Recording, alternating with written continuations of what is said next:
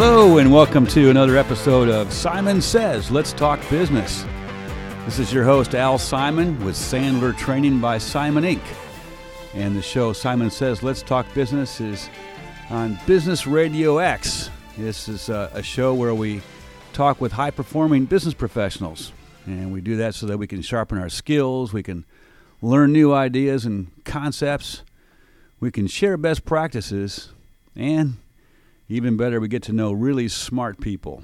So, listen carefully, take notes, and look for their contact information at the end of the segment so that you can engage with them if you'd like. As always, we will conclude with a sales tip from me in our Ask Al segment, known far and wide, the Ask Al segment. So, my guest today, excited longtime friend and great business person, Dave McMullen, with Lucky & Company. Dave, welcome. Thank you so much. Glad to be here. Absolutely. Good to have you. So Dave is the COO, Chief Operating Officer of Lucky & Company.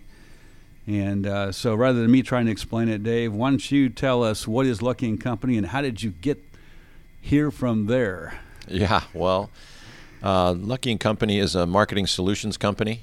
A little bit ad agency, a little bit marketing technology, and a lot of consulting and ideation, and a really exciting, growing, fun company to work for. For how I got there, for years, decades actually, almost 2 decades, I owned my own ad agency called Red Pepper. I remember. Really enjoyed it. Fantastic run, and sold out to my business partner. Sold out sounds bad, but sold to my business partner, and then thought that I would retire. That lasted about 5 minutes. And then I went into consulting, and I was doing consulting for marketing firms, for ad agencies, for creative departments and marketing departments within companies. And as I was, what I thought, selling the president, longtime friend of mine, he's the president of Lucky, John Gardner. As I thought I was selling him to become a client of mine, he was selling me to become an employee of his. Yes. And so one way or another, he basically said, why don't you come just do it for us full time for a while? And I actually kind of thought that was an exciting idea. And then 2 minutes later, COVID lockdown happened. And suddenly a regular paycheck looked pretty exciting to me. There you go. And the challenge of that seemed exciting, and so we just we made it happen. Yeah, and I'm excited. And I want to talk to you about you mentioned the word ideation and bringing technology and creativity together, and I want you to expand on that. But before we do that, and I'm almost tired of the COVID discussion, right? We all are, but it's an interesting point here in this case because your company was able to function right during COVID and get through it. We really were. Tell us how that came about. Well, really before I got there, John, the president, Tommy Lucky, the CEO, Chris Stad, the CFO, the first few conversations we had were, what are the scenarios if things go really wrong with this pandemic? And they had prepared. The good news is they had sort of prepared to work at home. Every employee had laptop. Every employee had a Zoom account. They were ahead of the game, expecting to, because a lot of agencies, creative firms, you kind of need a fluid work environment anyway, right? You need people to go where the work needs to be, needs to happen. Yes. That could be in a client's office. It could be off-site. It could be any number of places. So they had been moving in that direction. And that just set them up for success when they had to send people home to work from home. Mm-hmm. So now you can't control what your clients do. You can't control what your competitors do. And there was a slowdown. We have a lot of travel industry clients, Panama City Beach, Myrtle Beach, and they were hurt. Yes. Right. So things did slow down. Unfortunately, we didn't do a lot of the media. That was the main thing that got cut. So, frankly, 2020 looked a lot like 2019. That's great. And I'm really proud that, Tommy Lucky, the founder or the founder's son, and the leadership team, the board, they decided not to take PPP either. So we never took a dime from the government in any form. That's a great story. And really, we did just as well in 2020 as we did in 2019. And what's funny is none of us were satisfied with that. Yes. We're a bit frustrated that we were flat. We could have done better. And right? we got to the end of the year and we're looking at the numbers and we're like, wow, gosh, we only made a profit and we only made this much revenue and then we said, well, hang on a minute. There was a global pandemic going on and we remained flat and didn't take a dime from the government. That's something to be proud of. Absolutely. And and even better, I think, Dave, is that during the pandemic, your clients probably needed you more than ever, right? Because in order for them to survive, their brands had to remain top of mind in their clients, and that was your job at Lucky & Company. For sure. We were able, because we were sort of ahead of the game and have some really smart people on board, we were able to do online workshops. We were still able to keep workflow going. We were able to service our clients the way they needed to be serviced in that moment. And in some cases, pull them along, get them caught up. Yes. So, it was interesting. So I told you, Panama City Beach, Myrtle Beach, they were kind of down. Mm-hmm. However, Little Debbie was way up. People were at home eating snack cakes constantly. Yeah. Yes. So it was two different scenarios, right? Yeah. One said, well, we don't really need the media, but we need a lot of really smart thinking. Yes. And the other one said, well, we really don't need the media, but we need a lot of help sort of servicing our customers and clientele. That's great. Yeah. Well, in the idea of being ahead of the game and asking yourselves, what's the worst that can happen? Mm-hmm. Right? And we all know Murphy's Law, right? What can go wrong will go wrong at the worst possible moment. Yeah. We've always said at Sandler that real professionals understand Murphy's Law and they prepare for it. Right. And that's what y'all did. Absolutely. Yeah. I'm not sure all the prep that they did began before I got there and as I arrived.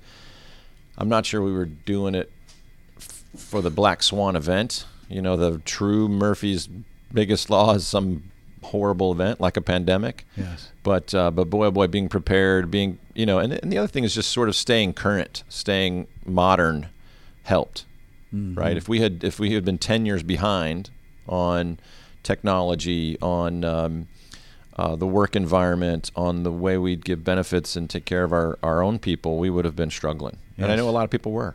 They were. Yeah. And we were the same way. I mean, we were actually blessed because it wasn't. I don't think it was pre-thinking, but we were already doing a lot of our training remotely using technology. And so when you didn't have that when you trained me 20 years ago. That's right. We did not. We were totally in the room and in 3-ring binders and that's right. I remember all that. Yep.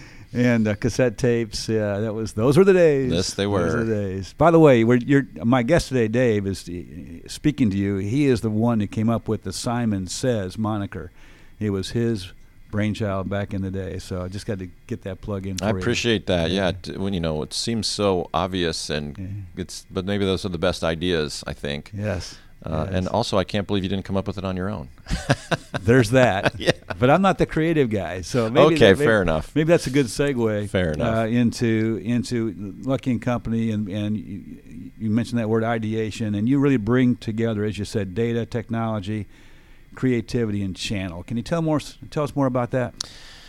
Yeah, sure. One of the things that attracted me to Lucky was the president, John Gardner, kind of cast this vision. He was also an entrepreneur before Lucky bought his company, and they were a data company, right? They were literally marketing data and finding solutions for the technology and the data that you had within your own company. And the way he cast the vision to bring the most modern technologies, the most modern marketing technologies, and be able to look into our clients' data. And what's interesting, we always talk about, you think you're in the marketing business, you think you're in the sales training business, but what business are you really in? Sometimes I know a lot of businesses, they think they're in marketing or building some kind of widget, but they're really in the IT business. Yes. And, John feels like our clients think they're in their whatever business they're in, whatever industry they're in, but really they're in the data in the service business, in the customer business. They're taking care of their customers. They're reaching out to their customers and helping them manage all that, right? That seamless integration with their customers and prospects. So that's why we're marketing, not just advertising, right? We're helping them say, this is a prospect. This is how their life is. This is the technology they're using. They're obviously mobile. They're obviously on their computers. They're obviously, and these days, technology, mobile, TVs, phones, right? What's the difference? They're all the same thing, right? There's just this giant cloud of technologies. You're right. That produces an awful lot of data that gets super confusing for our clients. And making sense out of that, turning that into a creative strategy, a messaging strategy, something meaningful, way to have a meaningful relationship with their customers is what that's all about.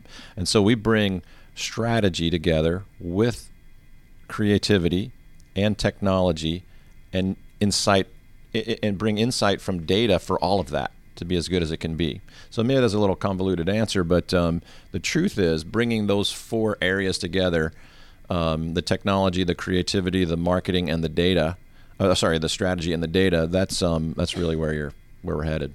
So if I can maybe put this in my own dumbed down layman's terms, rather than saying, here's what we do and we're great at it, and getting the client to figure out how to use it, you actually you start from the standpoint of, okay, our client, what do their customers look like? Where do their customers live? What do they do?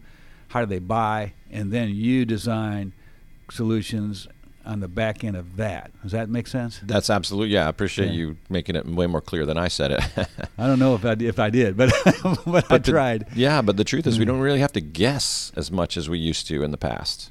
Because the data's there? Yeah, you'd get a couple clients, you'd maybe do some research with them, maybe interview them, and then think there's a lot of people out there like them, and that's what you would market to. Well, now we can see how people's behaviors are around our products and services, and then we can meet them where they are and market to them in a meaningful way. Okay. That's what it's all about. All right. And your role as Chief Operating Officer, COO, is not so much on the creativity side, but it's also combining the creativity with the people, right? That's exactly right. Yeah, that's one of the reasons I didn't answer that question super great, is because I'm a marketing guy. Yes, I'm in the marketing industry, but my actual skill set is setting up Lucky to be successful, to deliver these successful solutions for our clients. And so many times, you think about, we win a brand new client. We didn't just have people sitting around doing nothing, waiting for that client to arrive. So we have to build out people, we have to build out processes, we have to build out services to deliver for that client.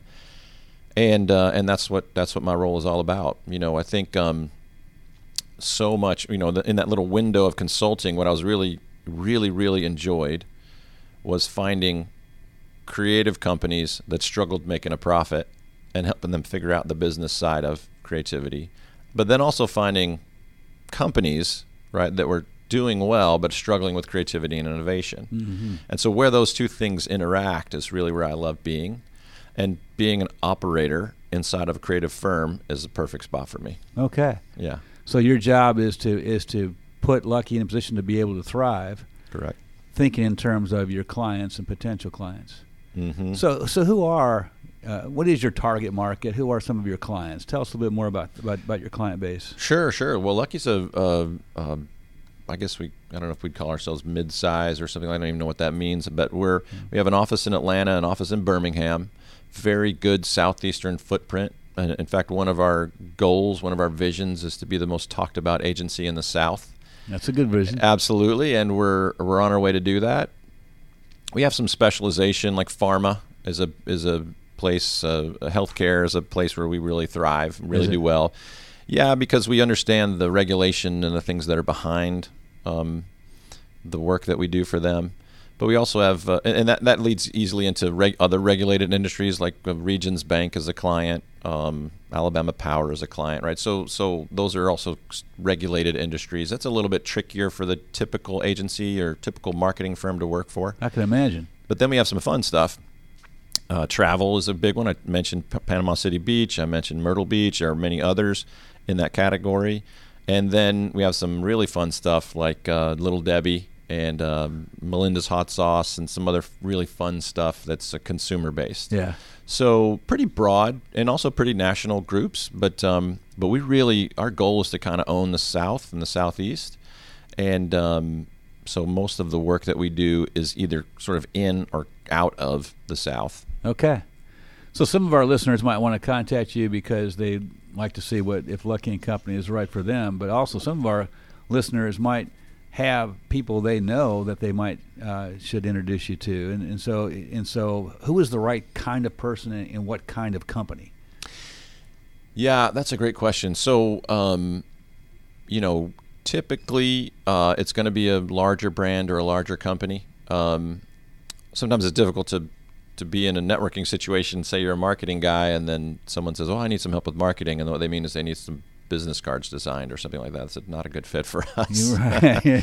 Because once a firm gets to a certain size, there's a bit of a machine to turn on when we start working with companies. So typically, we can do projects 50, 100,000, something like that. But typically, companies with marketing budgets that are in the millions is a better fit for us, because when we turn that machine on, it's really, really effective.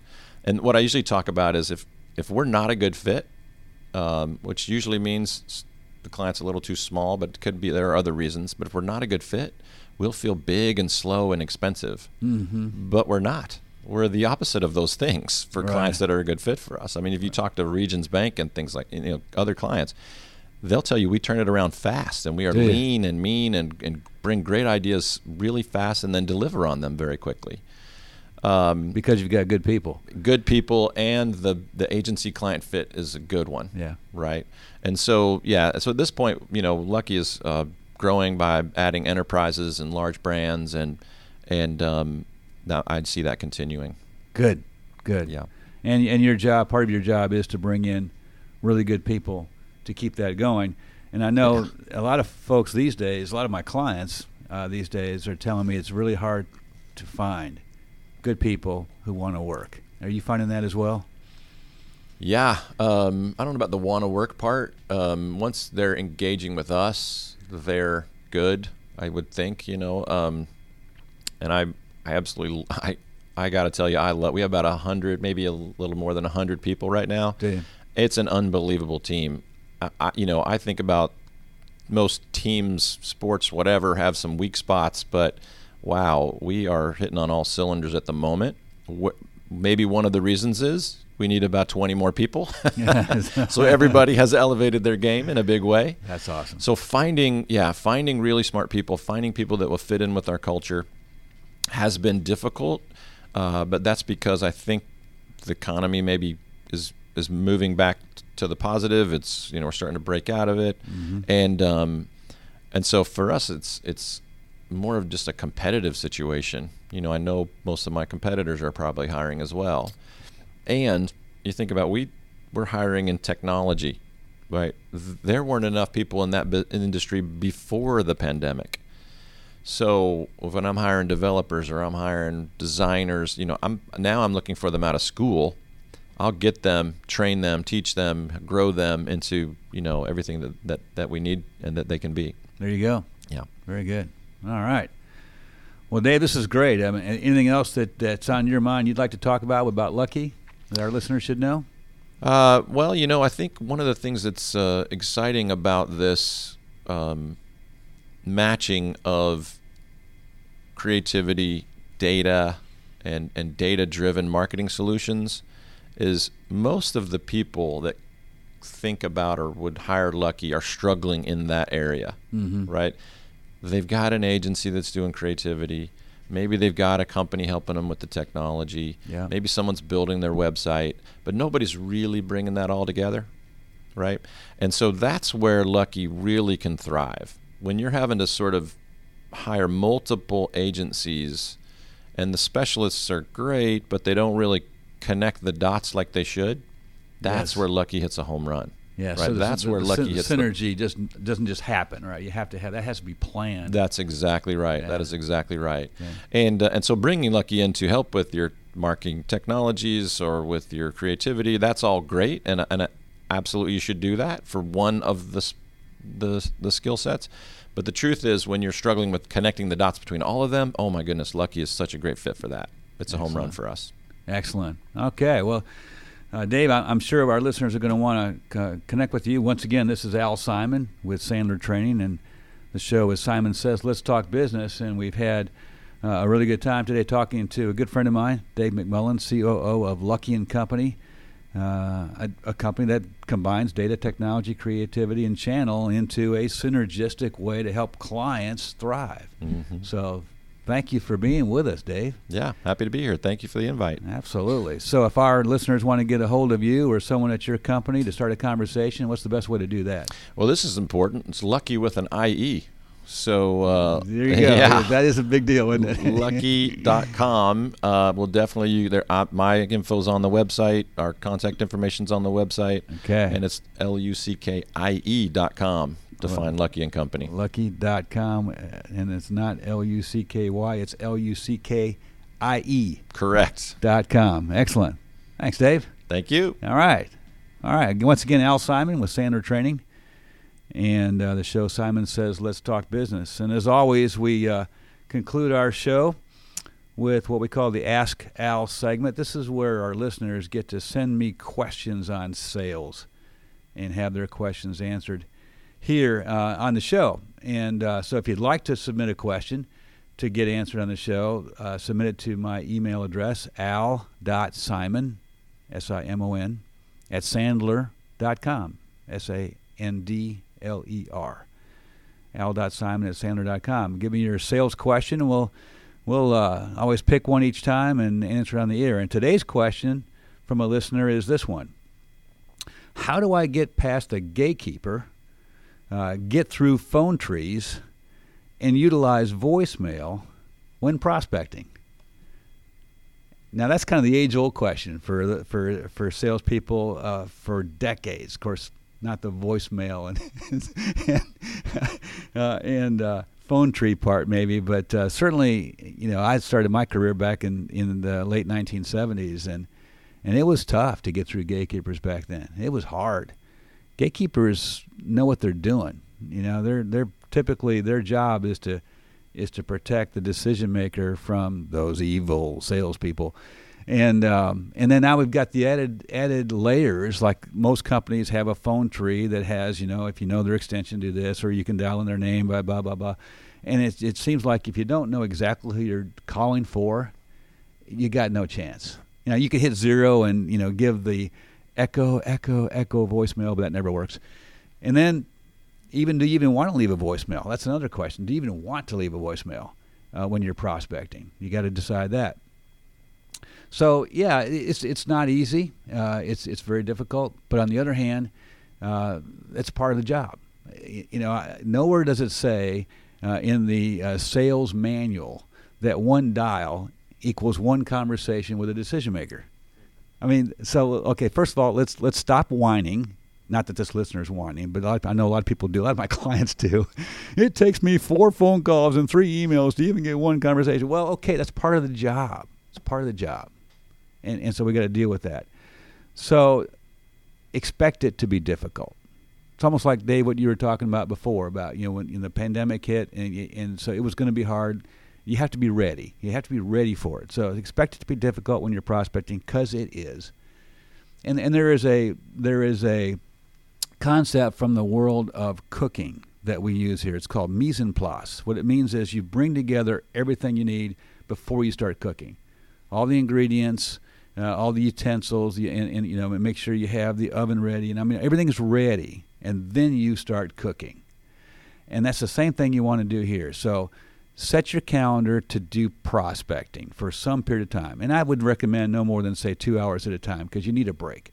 But maybe you're going to prospect for, say, 2 hours. You set your calendar for that, and then you get everything together. What does that mean? That means you've got your CRM on your screen. You've got your marketing data, your prospecting database on your screen. You've got LinkedIn up. You've got everything you need up on your screens, and then in front of you, you got your voicemail scripts or templates, and you've got how you're going to start the conversation with the decision maker. If you get the decision maker in the phone, we call it the 30-second commercial.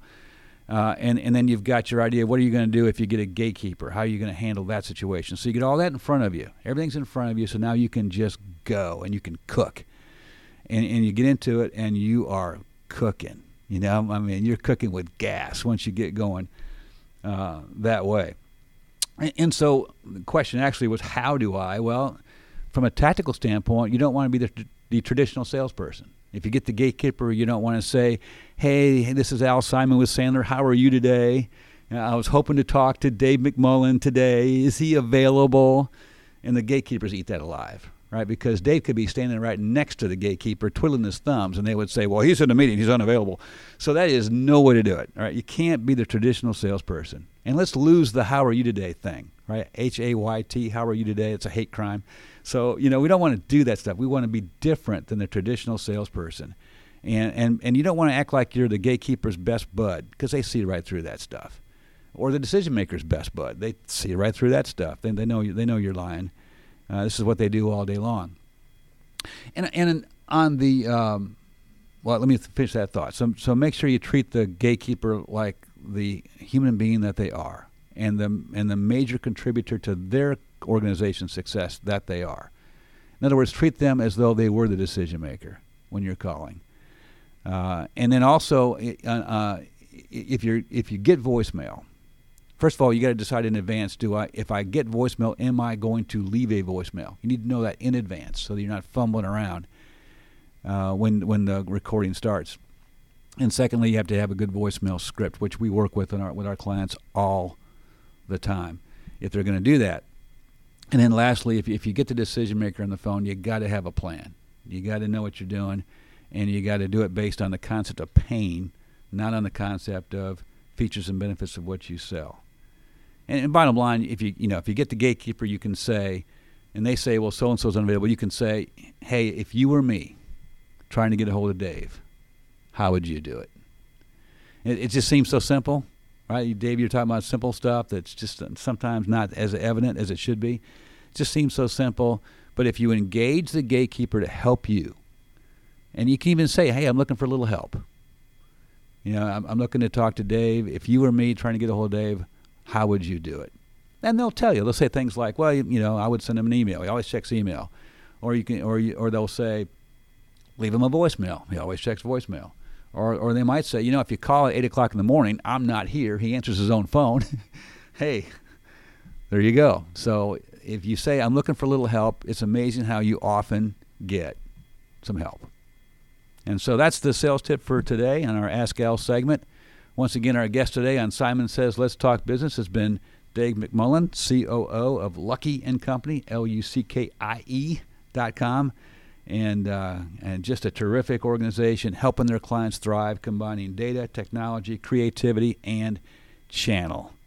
As always, everybody, good selling.